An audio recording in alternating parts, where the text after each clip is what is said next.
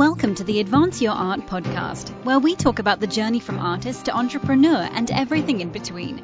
You've worked hard to hone your craft. Now take it to the next level with tips, techniques, strategies, and routines used by successful artists to grow their businesses and careers. Now, let's get started and have some fun with your host, Yuri Cataldo.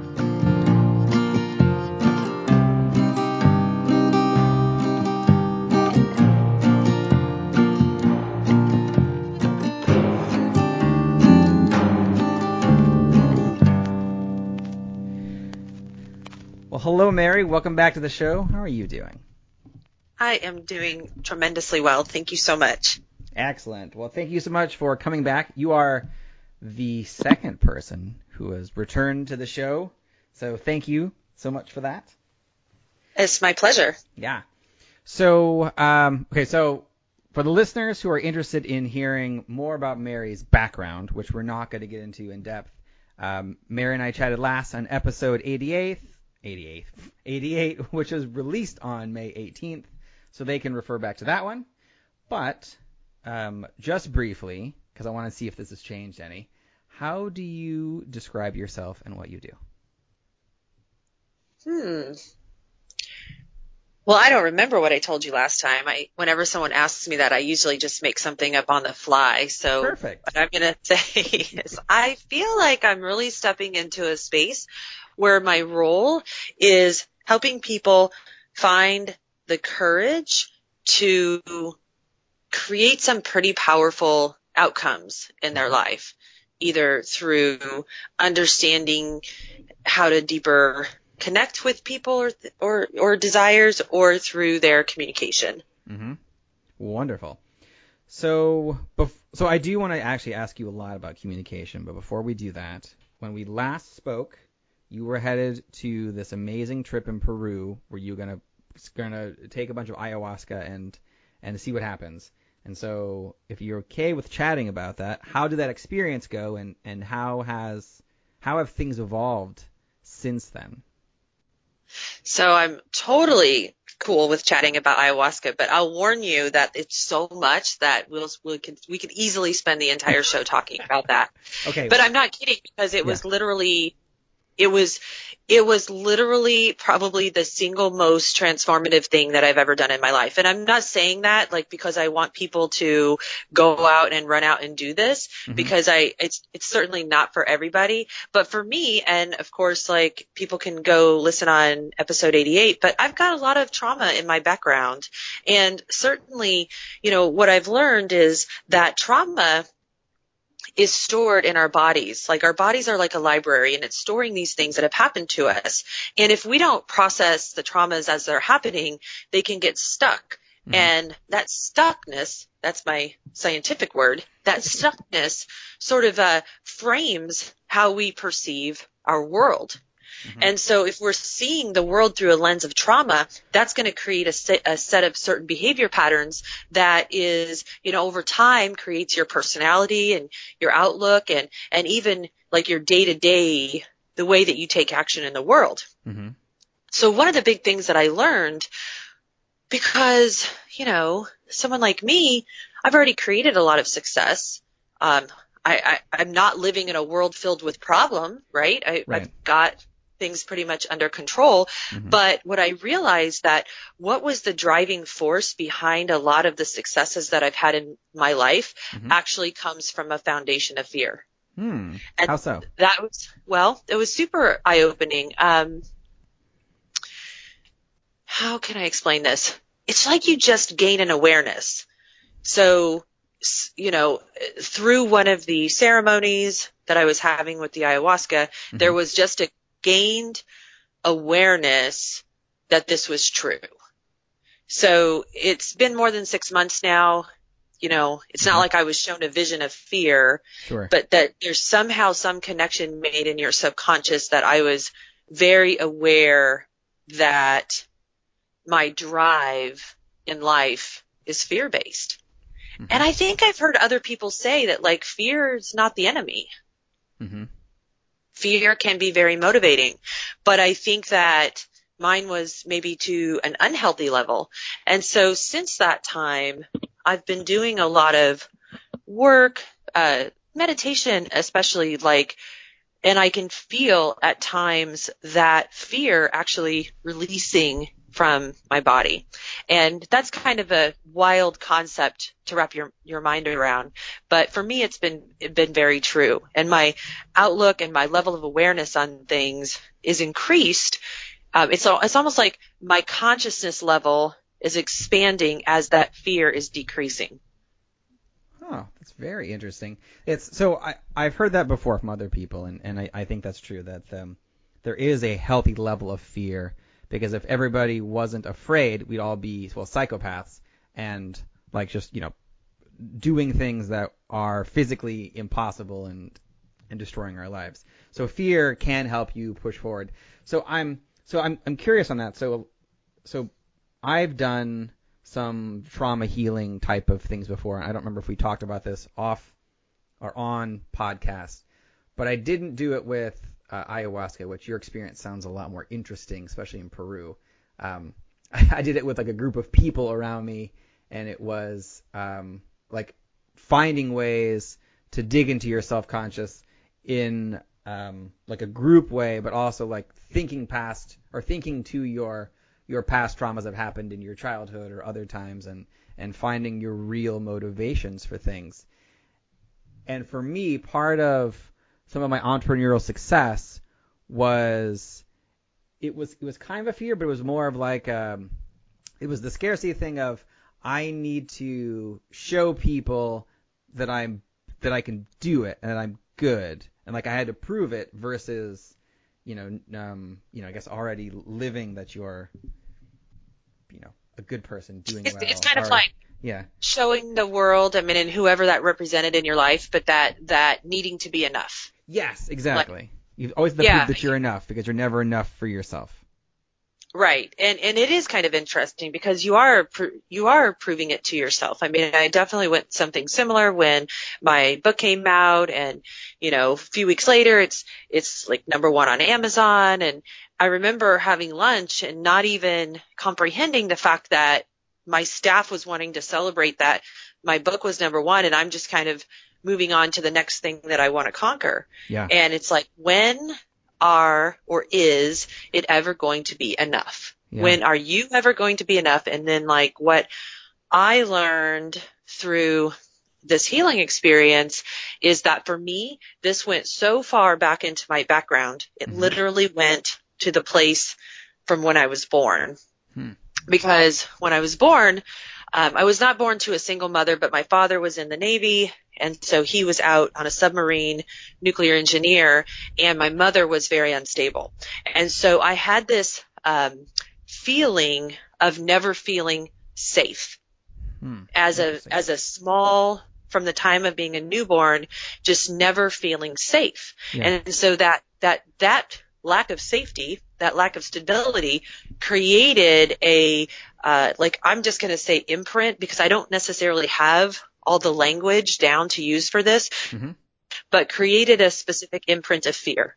And so a lot of my decision making was driven by fear. And now I would say that it's not an automatic thing, but over the last 6 months of integrating that experience, it feels very different. And so that's just one thing. I actually wrote out like 14 major bullet points of my takeaways from ayahuasca. Oh, wow. Have you put them in a book or podcast or article? I'm guessing you've probably done all 3. No. None of the above. You've done none of the above?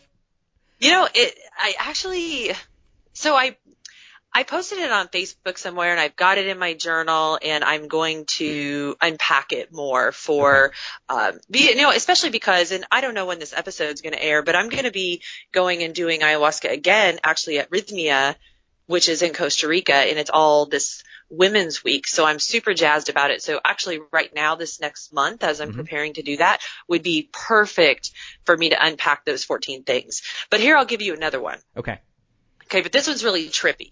Okay, so you gotta promise you won't judge. I promise not to judge. Judge-free zone. Exactly, judgment-free zone. Very good. So, a few weeks ago, maybe about 6 weeks ago now, I was driving my son to work, and he goes to the community college here, and he was just really, my son is 18 and he's on the spectrum.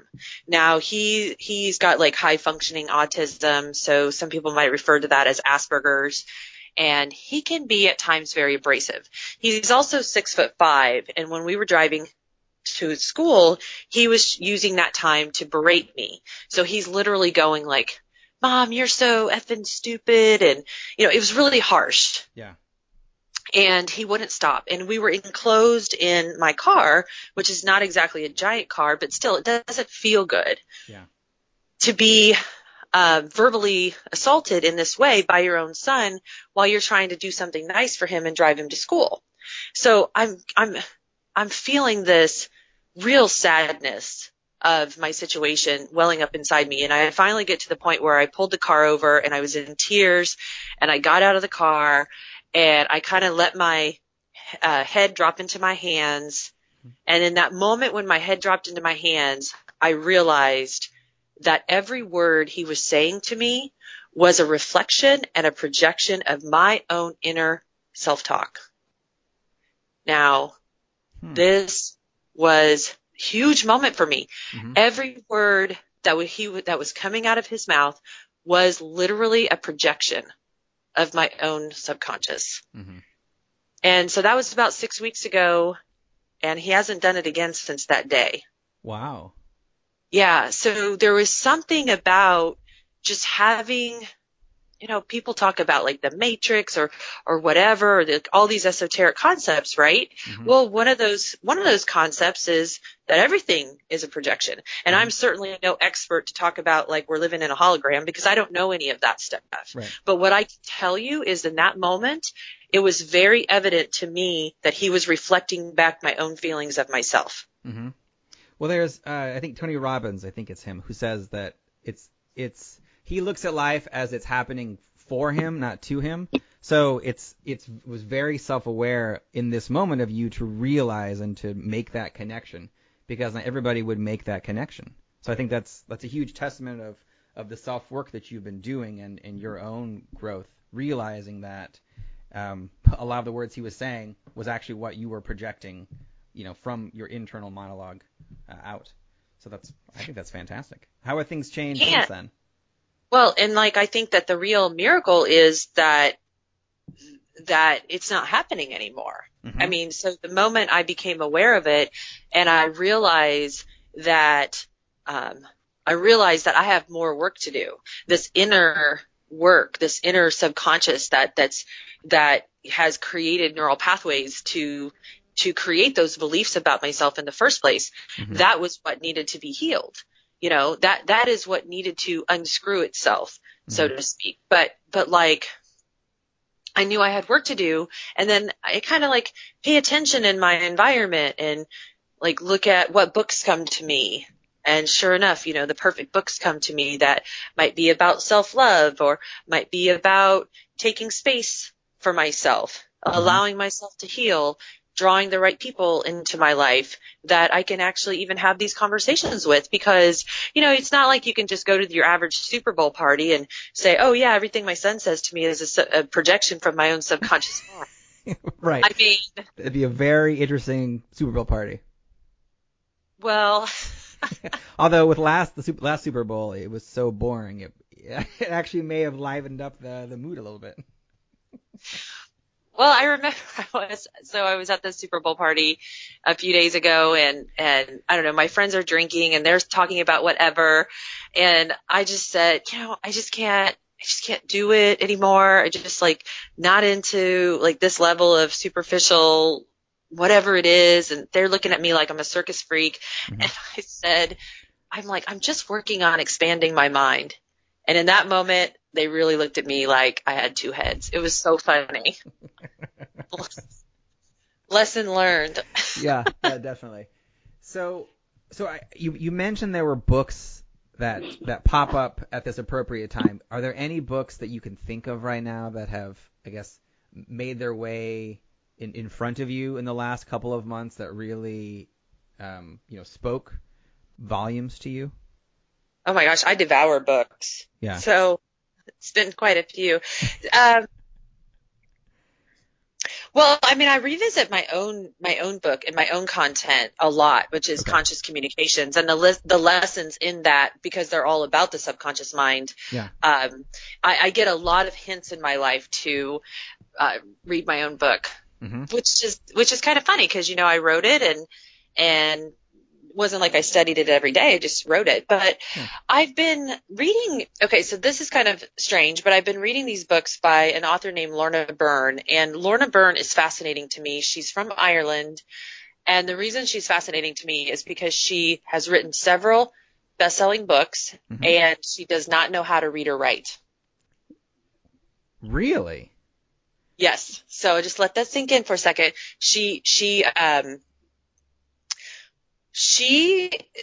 I don't even know how to say this. Okay, so she talks to or sees angels Mm-hmm. or beings that she describes as angelic beings. Mm-hmm. And she has seen them her whole life.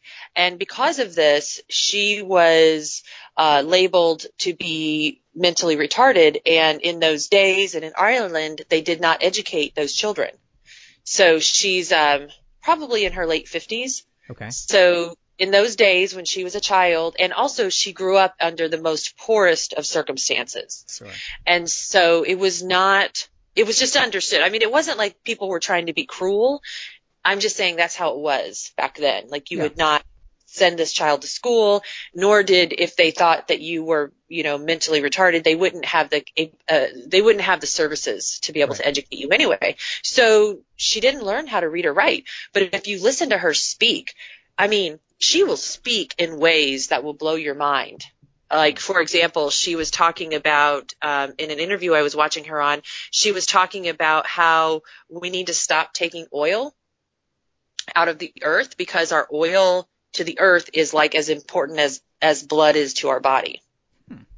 It's like oil, like we have to have a certain amount of omegas, like oil, but that we're taking too much oil out of the earth. And you would have, but the way she could speak about it for someone who doesn't have an education it was just really mind blowing. Yeah. So she talks about, in these books, she talks about the angels and how the angels interact with us and how how we have a guardian, and she sort of describes the different kind of angels. And so this was really interesting to me for whatever reason, but I knew that it was the right books because I was recently in San Diego and I'm listening to these books and I'm just crying. I'm just shedding all of these tears. So there's something that she was saying that hit me at a very deep resonant level. And one of those things was talking about purpose, because purpose is something I talk about a lot as well. And she was saying that it makes her very sad if she sees someone talking about purpose, but yet they've got like a child on their lap. And she was talking about how we need to understand that children is our purpose more than anything else. And I just cried for like 20 minutes because, I mean, how often do you hear someone say that in today's world? Yeah, not often at all, or ever. And I have 2 children, and in the way that she's absolutely right. It's like our purpose is staring and glaring at us in the face every single day, but maybe we don't recognize that as our purpose because we've been trained and programmed our whole lives to believe something else is. And I'm not saying that the something else still isn't important or still isn't purpose, but what I was hearing, and this was the message for me that I was getting that day, is that my children are also the purpose. Yeah. Well, that is a profound and deep item to realize, especially at that time. How else have her books been speaking to you? Is it just kind of the interviews, or is it really like kind of all of her books and the subject matter? That's such a great question, because it's certainly not, it's not a book I would historically have gone for, but I don't know. I just grabbed them and I devoured 2 of her books in one weekend. Well, actually, while I was in San Diego at a business event, I was in my room and all of my free time just reading these books. Sometimes you grab a hold of a piece of content and it's just powerful to you. It may not be powerful to the next person, but for me, it was very powerful. And it was the message of that there is a driving force behind our life, behind our physical body. And it was very much in alignment with my own personal spiritual beliefs. But my own personal spiritual beliefs haven't always included things like angels, because I probably would lump angels in the like Christian churchianity concepts. Sure. and sort of shy away from that. Sure.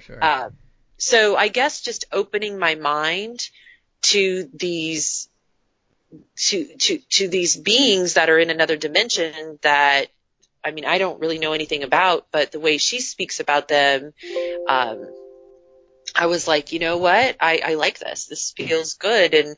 And I want to learn more about this. And then at the end of one of the books, she has this like 7-day path to self-love. Mm-hmm. And so that was maybe part of it, because like I could work on doing these things that were associated with this self-love. So her theory is that when we're born, we're 100% pure love. And that as we go through life, we are closing that love off. We're locking parts. It never goes away fully, because it's always with our spirit or whatever you want to call that, your higher self, your soul, whatever you believe. Mm-hmm. But she says that we lock that love away. So when we get hurt, when we get, reprimanded as a child, when we go through traumas, we're locking that love away. And you can probably resonate with that yourself, because you've gone through some trauma and some healing processes. Yeah. You know, when that heart space is like, it's like behind the iron cage. Right. Or it's frozen in ice, Yeah. And so she describes this, but she describes it as locking your love away. And that the way to bring out the love is that we do this 7-day path of self-love. And so that was really cool too, because I'm just kind of looking at those practices. And by the way, I'm like all about that. I think that that's one of the most important things, is that we love ourselves. Mm-hmm. Yeah. So I'd like to talk a little bit more, actually a little bit about the entrepreneurial mindset, because I feel like it goes hand in hand with what we're talking about. This, like, self-care, oftentimes like thinking about trauma healing, and what causes it, what is driving you, is often when people start companies or they start their own practices, it's not evident in the beginning. Sometimes it's out of like necessity or need, or just a passion for a project. But as time goes on, like those traumas will start to creep in and affect how you communicate, how you run your business, how you the type of people you attract. So in an entrepreneurial type of mindset, I know you've been doing your own work on this. How have you kind of noticed those connections, and how do you talk about the entrepreneurial mindset in general? Well, so for me, everything in life is about creating connections. And the way that I see the world and frame up the world is to understand that, like, every choice that I'm making, everything I say, everything I do, every word that comes out of my mouth, every action I take, and every choice I make is either creating a deeper connection to things that I want, or it's driving a disconnection. Mm-hmm. And I sort of move through my life that way, is understanding that everything is a set of choices. But I think that when it comes to, like, there's different ways to apply these concepts, and communication is really the biggest one for me, because that seems to be what I always gravitate towards talking about.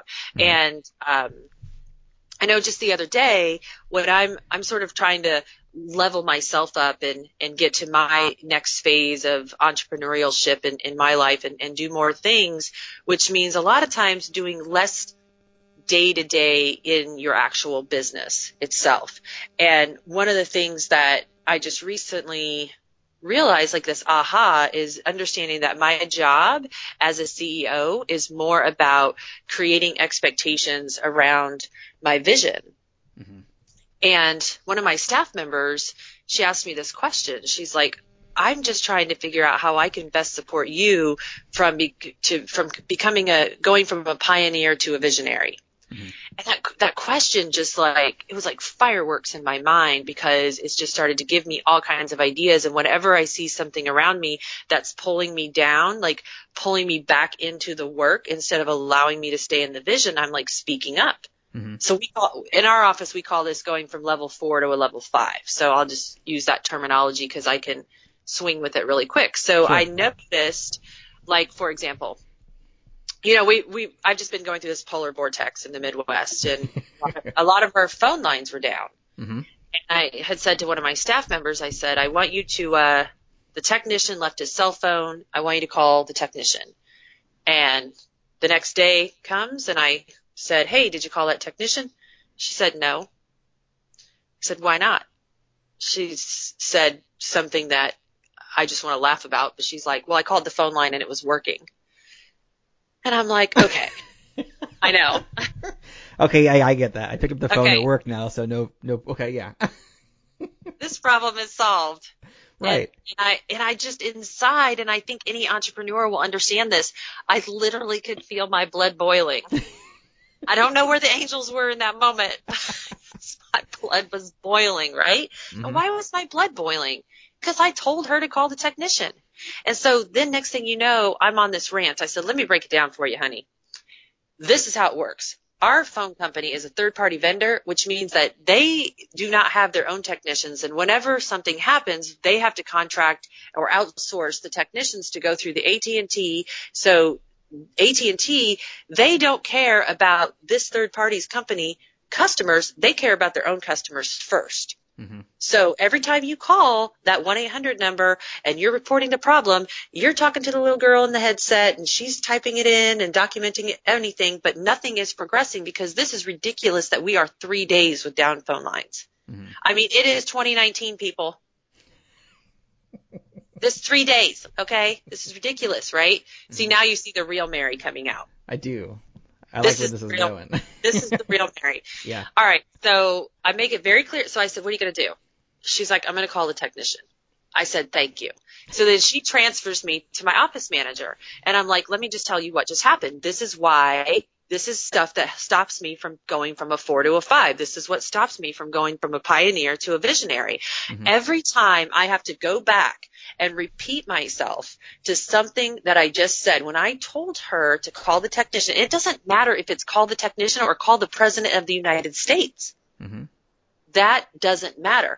It's that I need to be able to look at one of my team members. I need to have a team around me. And if I look at Yuri and you're on my team and I say on a scale of 1 to 10, what is my confidence level for Yuri to execute on my directive? Mm-hmm. And if I said a 4, which is what I would have said about this person, the problem is I can't be a visionary because I have to go back because there's a little piece of my subconscious brain that still needs to ask the question, did you call the technician? Mm-hmm. Do you follow this? There is a wasted amount of brain energy being used for tedious follow-up. Right. Okay? And that tedious follow-up sort of sucked away 3 of the great ideas that I had because I'm using brain power on something now that I shouldn't have. Mm-hmm. And so it's very important if you want to be, like what we say in my office, if you want to be that level 5 visionary, you have to have a team of level 10 executors. Interesting. How are you then working with your staff to bring them up to level 10? Well, I think that the first step in that process is, and this is a really great segue into the next part of this, because it's in order to do that, mm-hmm. I have to be a good communicator. Mm-hmm. So let me explain what I mean by this. Okay. And I don't know if men do this, and I don't like to separate things by men and women, but can we just accept for once that there's a difference between us? Yes, we can, that exists. We'll go with it. Thank you. There's definitely a communication difference between men and women, but for the purpose of our conversation, we'll go.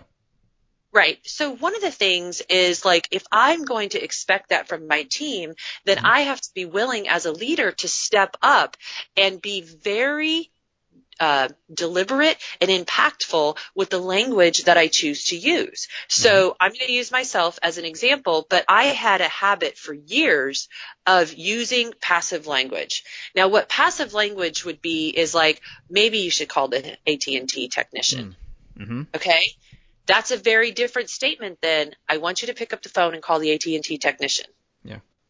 Okay, totally different, right? Because one creates gray area. One creates the opportunity for her to make a judgment call, which wasn't really what I wanted, for her to pick up the phone and see if the phone is working. You know, we have like 30 phone lines, right? Yeah. Okay, so that's why it's so funny to me. Anyway, so I'm kind of like unpacking this, and I'm realizing, all right, so I have to communicate my message in a very succinct, impactful, and directive way. I need to say, here is what I expect. My job as a CEO is all about setting expectations. So I need to set the expectation. I need to be there. I need there to be zero gray area. So I don't want to use language that's passive, and I also don't want to use language that's suggestive. So suggestive might look like this. I think probably. When people say probably or sort of or kind of, that's suggestive. Right. All right. Maybe, I don't know, you know, that's really passive. Or like, is there any way? That's a passive. Like, is there any way you could call the technician? That's passive, right? Yes. Where suggestive is, I think you should do X, Y, Z. Directive is, I expect you to call the technician today, please. Let me know how that goes. You know, that's a very different, I am setting people up to be a level 5 out of 10 or a level 4. I am training them to be that way because of how I'm communicating with them in the day to day. So the way that me as the leader, as a CEO, as the visionary can create a team of 10s around me is to train them to be 10s. Train them to be 10s by paying attention to and being deliberate about my own language to them. So I have a question. So you're a powerful woman and an effective leader. Do you worry about the words you use and coming across? I know there's like this.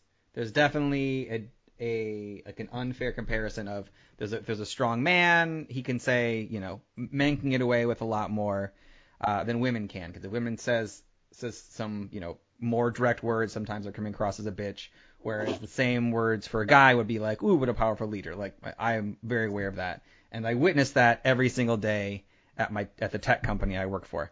But is that something that you worry about in your own company and how you're communicating with your employees, or are you trying to, you know, just be the most effective you can regardless of how it's coming across in that moment? Okay, that's a great question, and I think that you've really said something super important as far as how do we view this, you know, masculine energy versus this feminine energy and how it's used. Because when a feminine person or, you know, a female comes across in this like masculine energy way, it can be a turnoff.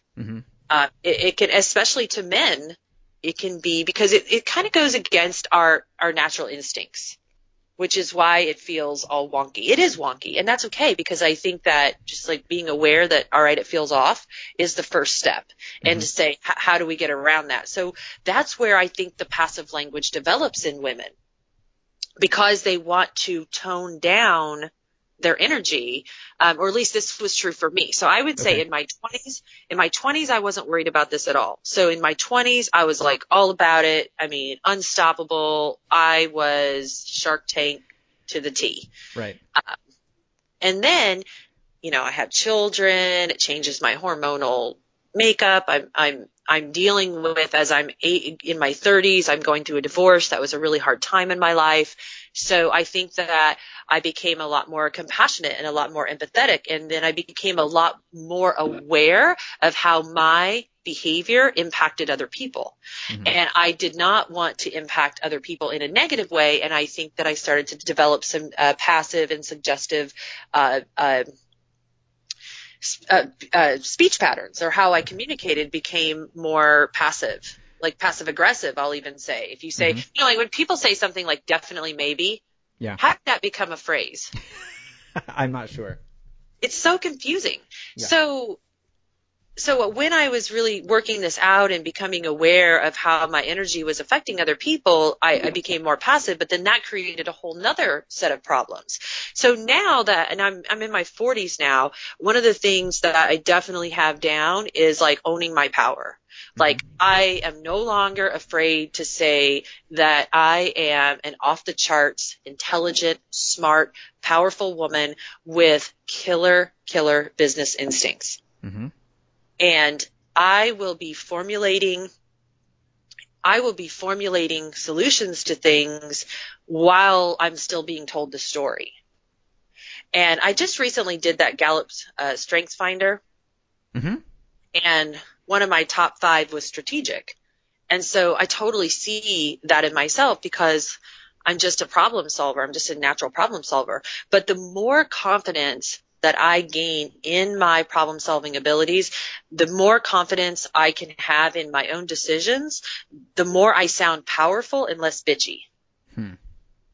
That's what I think. Either that or I just don't care anymore. Either way, it's working, and so that's a good way to go. So I'm curious as a sidebar, because you mentioned strength finders. Do you make your employees, do you have your employees take strength finders or another one of the self-assessment areas to find out what they're best at? When they're not too busy trying to get a hold of the AT&T technician, right, or testing the phone lines, some I do, some I don't. So there's different levels of employees, and a lot of times I'll do my best to size people up in the beginning. And the first thing I do is I might decide, is this person a thinker or a doer? Mm-hmm. And and they're both equally vital to a business, because we need our thinkers and we need our doers. Mm-hmm. Right? So I kind of start, and I'll have them take personality tests if they want to, and they're very, very useful. We used to actually do it as part of the hiring process, and we've moved towards something a little different now. We have a whole hiring guide. It's very scientific. But what I find is when you can identify people's strengths and then provide them with work to do in that their core area of strengths, obviously you're going to get the greater outcomes. Mm-hmm. But even though those are the strengths, it still doesn't mean that it's super pronounced in that person's life right away. Right. Like they need still time to develop and train and grow into those strengths. And so, yeah, I love developing people's strengths. Mm-hmm. Oh, excellent. So I'm wishy-washy, I guess the best way, or not sold on all of the self-assessments. So I appreciate them because I feel like they do highlight, again, like you mentioned, certain tendencies that we each have. I've just met so many people, and maybe it's more in the corporate world, who just identify to a T whatever their score is. They're like, nope, I'm an ENTJ. This is how I think. This is how I react. And they self-identify so much so that they are like use it as a crutch, where they're like, well, this is how I think because that's what my self-assessment says. And so I was just kind of curious on. Interesting. On how that works. Yeah. I definitely have talked to some, I've talked to some corporate trainers that rely very, very heavily on that. And they even use it to like de-escalate interpersonal situations within the corporate environment, like people getting in arguments and stuff. And mm-hmm. I was really amazed by this one person who's able to look at both of the people's personality profiles mm-hmm. and then she can explain to them, like, break it down. This is why you guys got in this argument. And here's how you could look at this differently. And she's really an expert. I am not any kind of level of expert on that stuff, but I definitely think that knowing it is at least good. It can be a helpful tool, but I agree with you that it certainly should not be relied upon like it's your blood type. Yes, exactly. So in the other areas you do of communication, how else are you working to, I guess, enhance the confidence in your employees, as well as, help them be as focused in your business as you are? Okay, so I feel like that because of what we do as a company, Mm-hmm. which is debt collections, and then we also do a lot of training and development on communications. And the way that I developed a communication strategy that we worked with is through the laboratory of all of the probably million phone calls that we've done in debt collections, Mm-hmm. which is all about, trying to find that way to create a connection with somebody. My whole brand is built on that. I want people to feel good about paying their debt instead of swimming in that psychological burden of shame and unworthiness over having the debt. Right.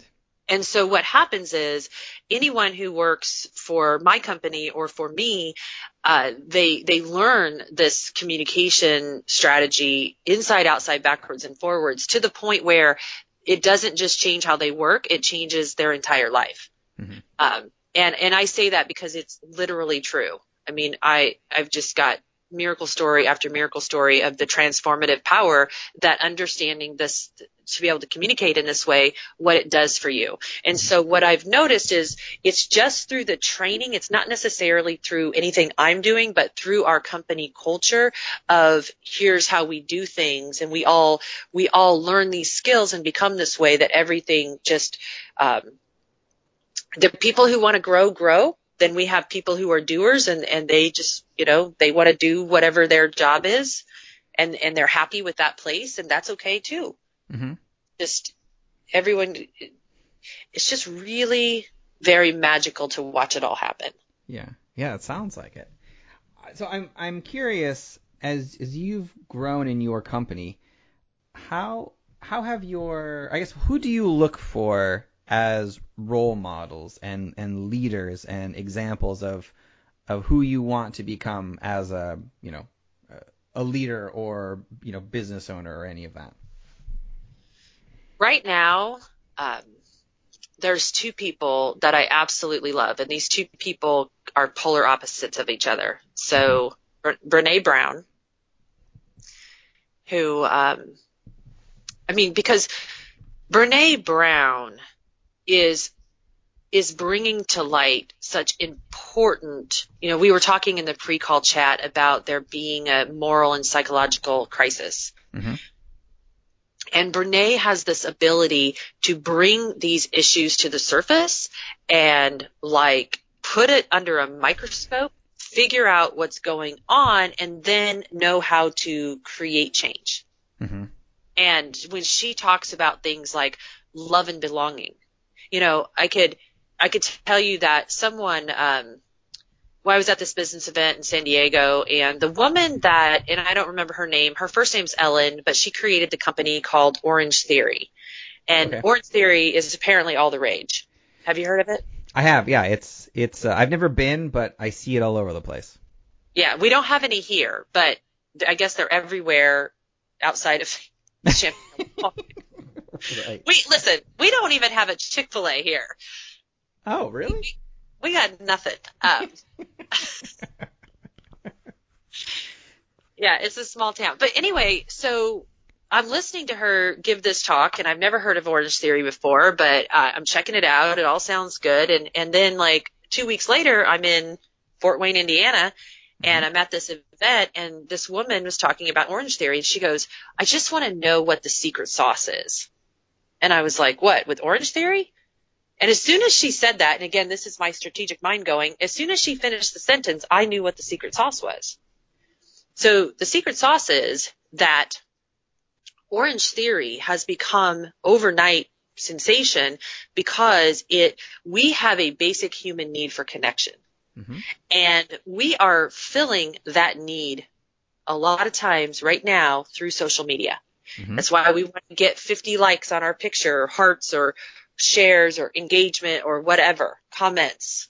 That's all feedback that makes us in our brain feel a sense of connection, love, and belonging, which is what Brene Brown is talking about. So the secret sauce to Orange Theory is that you go through this, I'm going to call it circuit training. It's not exactly that, but it's a set of exercises that you do when you go through her system, and you earn these splat points. And then the splat points, I think you get when your target heart rate hits a 12-minute something. But anyway, then your splat points appear on the screen and you get ranked, and then people are sharing their splat points. But I'm here to tell you that we'll do a lot for a point. Yes, In fact, we will, right? We know that we'll do a lot to get a like, because there's a deeper meaning to that. It's not about the superficial like on Facebook. It's about the need for love, connection, and belonging. And Ellen from Orange Theory has created that with her brand because of how she has innovatively married exercise and social media. Yeah. It's a winner. Yeah, that is that. Now I have to go check them out.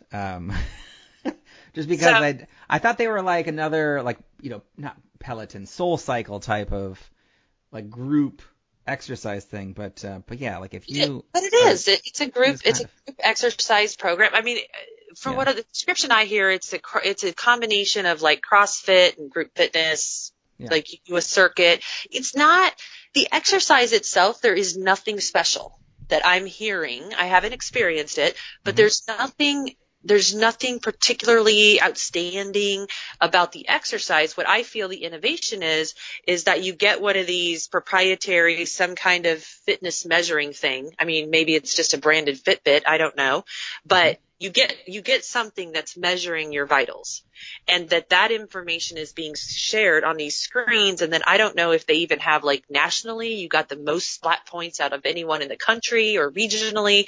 I mean, if the technology exists to do that, why wouldn't they do it? Yeah, I mean, it would make sense that they would. Right, because if I am an exercise fanatic, which I was an exercise fanatic for 15 years of my life, I guarantee you I would be working for those flat points. That's right. You'd be the national champion point. I would be the splat point pioneer champion. That's right. That'd be definitely up there. And I would not care about the free T-shirt that I would get. But man, there's just something about that recognition, right? There's there's the power. It's like, maybe it's that not enoughness again. I don't know. But for people who are into it, that's a very valuable commodity. And so I'm excited about Orange Theory. I think it's great.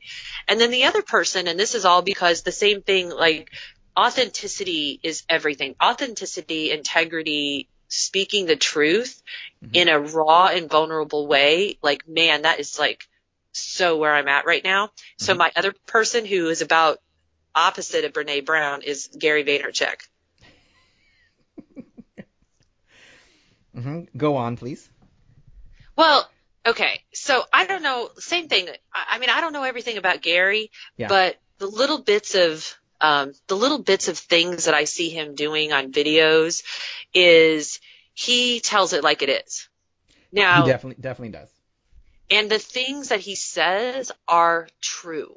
So I know he interrupts people a lot, and I mean, I see some of the, like, I see him getting all juiced up. It's just really, actually, I'll tell you what, you want to see, like, the funniest thing ever? Watch this interview between Russell Brand and Tony Robbins. That's okay. It's hilarious. I just don't even have words. It's just really funny to see it because they're opposite energies of each other.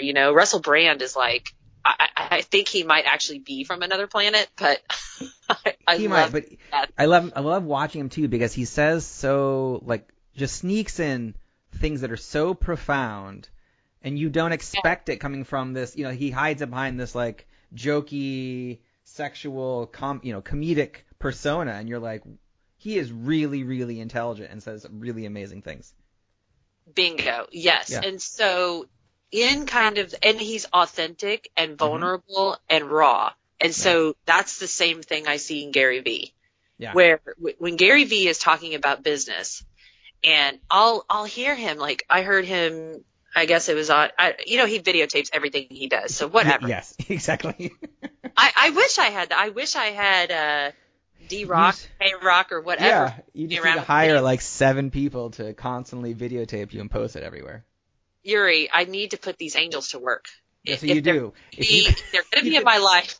That's right. You could strap a camera to an angel. I like where this is going. I mean, they're around. They need something to do. So yeah, so Gary Vee, he's like talking to this girl on the phone, and she's a millennial, and she's just like, oh, I want to be a millionaire by the time I'm like 25 or something ridiculous, whatever she just said. And Gary like calls her on it. He's like, why? Why do you want that? You don't even know what that means. And he's right. He's like, you don't even comprehend $1 million. Do you understand the amount of work it takes to get there? And he's so real about it takes work. It takes, hours and hours and hours of working and cultivating and thinking and strategizing and following through. Whereas we have a lot of people out there that are like, oh, work less, be nomadic. You can create this dream life. It's all bullshit. I'm sorry, but I mean, yeah, there are people who can create that, but there's 8 billion people on this planet. We can't all be nomads. Right. Exactly. We all can't manifest it and it shall come. But so there's just a truth to what he says, and he gets to the point. And I think that his advice is solid. Yeah. Oh yeah, no, definitely. I mean, his overabundance-ness, if that's even a word, he's just everywhere on social media all the time, so I find that a little bit overwhelming. But, I mean, especially, I remember back when I lived in New York, before he was doing the entrepreneurship thing, he had this small little, like, video podcast when they first started coming out about wine. And I used to sit on the subway and watch his wine videos because he would, in a sense, speak truth to power. He would break down the wines in a very logical, easy to digest kind of sense where it didn't feel like it was so, ethereal or even like difficult to understand. Like I felt like I started to get wines and to understand the different complexities in the flavor because he broke it down in a very simple way. And he does that. He's like now the Simon Cowell, but of the entrepreneurship world, where just like sometimes people just need to hear that what they're doing is terrible and they should just move on. So it's great. But yeah. He definitely like also brings people out of these like pie in the sky belief systems that they've created. Like I feel like he gives especially young people very good advice, and I think that he's willing to say the things that need to be said. And I'm very much that way, so I appreciate that about him, and I think that that's fascinating that you have been aware of him all those years. I was giving a speech the other day at the very sophisticated 8th grade career day. Excellent. And so like we were at the end of like they were asking their questions and doing whatever, and we were at the end, and I don't know what made me do it, but I just said like, hey guys, by show of hands, like I want to know what social media you guys are using. Because I was curious. They're 8th graders. Like, I don't get to talk to 8th graders. So I went through, like, Facebook, no hands. Instagram, couple of hands. Snapchat, all the hands. Went up. Well, I feel like Gary Vee called that one, that Snapchat was going to be big. And I was looking at Snapchat going, I still don't get it. Yeah. But my high school does. Yeah, I still don't get Snapchat. and then here's the funny thing. Yeah. So then I said, I said something about Gary Vee. I said, how many of you guys know Gary Vee? Not one kid. Yeah, I thought he was so ubiquitous and everywhere, but obviously these 8th graders had never even heard of him. Yeah. Well, also part of that, and again, this is the part of Snapchat. So I have Snapchat, but the part of it I don't quite figure out is you can't really search for people. So it's not like Instagram where you're like hashtag or all that kind of stuff where you're searchable. You have to either like get invited or know someone. Like it's a more close-knit community that way. But it's also like part of, because I was trying to do some of his techniques to build up my Snapchat thing, and you have to invite people from other sites to find you on Snapchat. So I got lazy and gave up on that one. Well, I have a social media platform that I would like to invent. But I'll have to tell you about it offline because I don't want to share my ideas out with the world quite yet. That's true. Okay. All right. Well, we'll continue that one on the side. All right. So while I have you still kind of fired up, I do want to ask you about because you wrote an article about this, leveling up in 2019. So for the listeners out there, what were your ways to level up in 2019? Well, one of the easiest ones, and what the article was based on, is one of my favorite neuroscientists. His name is Moran Cerf. Mm-hmm. Now, he has done a ton of research that actually shows us that our brains sync up with whomever we are in proximity to. So this was actually really mind-blowing to me, because you know those old cliches or those old sayings like that your grandma says about birds of a feather flock together. Mm-hmm. And I think it's Tony Robbins who says, you are like the sum total of the 5 people that you're closest to. Yep. So Moran Cerf is actually proving this to be true, because what they've done is they take groups of people, and if people are all in a room together, their brains wire together. And if you're in a room and you're listening to a public speaker, your brains actually sync up with that speaker. But the same kind of thing that can happen with reading books, watching movies, watching a talk, being in proximity to people. So I think that one way to level up your life in 2019 and really get serious about this is look at who is in your close network. Mm-hmm. And kind of, let me bring this back to something I said earlier in the conversation, mm-hmm. when I said I need my team to be level 10 executors. Yeah. Now, you don't need the people in your life to be level 10 executors, but you need them to be something. And the answer to that question about what you need them to be is very important, because if you need people who are optimistic or smart, or you need people that are giving great advice, just understand that the level of where their brain power is at mm-hmm. will either bring you up to their level or drag you down to their level. I think this is why masterminds are so powerful. Mm-hmm. I think you're right, because you're right. You get in a room with people who are also ambitious and think a little bit differently about your problem, and then suddenly you see yourself changing and adapting and thinking differently. Or even big events. That's fascinating. Yeah, and I recently joined. For the first time in my entire life, I joined a mastermind group, and I wasn't really sure what to expect, but very quickly into this process of meeting, it's a mastermind that's only women. Mm-hmm. And I love it because it's called the Unicorn Club, and that's so like fairy pixie dusty sounding, which is so not me, which is why I love it so much, because it's so serious all the time, Anyway, so now I'm a unicorn. That's great. Anyway, like I'm in this room of these very powerful women. I mean, New York Times bestselling authors, people with television shows, Marianne Williamson walked in the door. Wow. I mean, I just can't even explain to you how powerful of a moment this was for me. And the moment was when I knew I am not the smartest person in this room. Mm-hmm. And that makes this the most exciting place that I could possibly ever be at. That's fantastic. Well, awesome. I think we should probably end it there, or we'll keep chatting for a very long time. So, yeah, that sounds good. Yeah. So again, thank you, Mary, for taking the time to chat with me. This was absolutely fantastic and very profound. So thank you. If the listeners, again, would like to read more of your writing and see what you're up to, where is the best places they can go to do that? Well, my website is maryshores, SHORES.com, and you can find me. Please do connect with me on LinkedIn or Instagram, Facebook, whatever is your favorite. And if you like what we talked about today, please jump on Amazon, check out the book Conscious Communications, your step-by-step guide to harnessing the power of your words to change your mind, your choices in your life, and read the description and some reviews. I think you'll know right away whether the book is for you or not.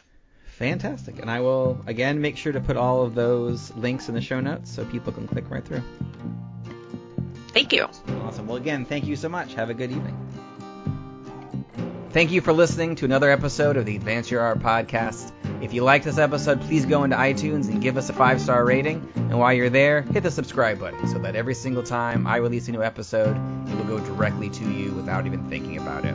If you're interested in hearing older episodes, please go to advanceyourart.com where you can find the catalog of everything I've done so far, as well as contact information and projects I'm working on. Thank you again, and have a great day.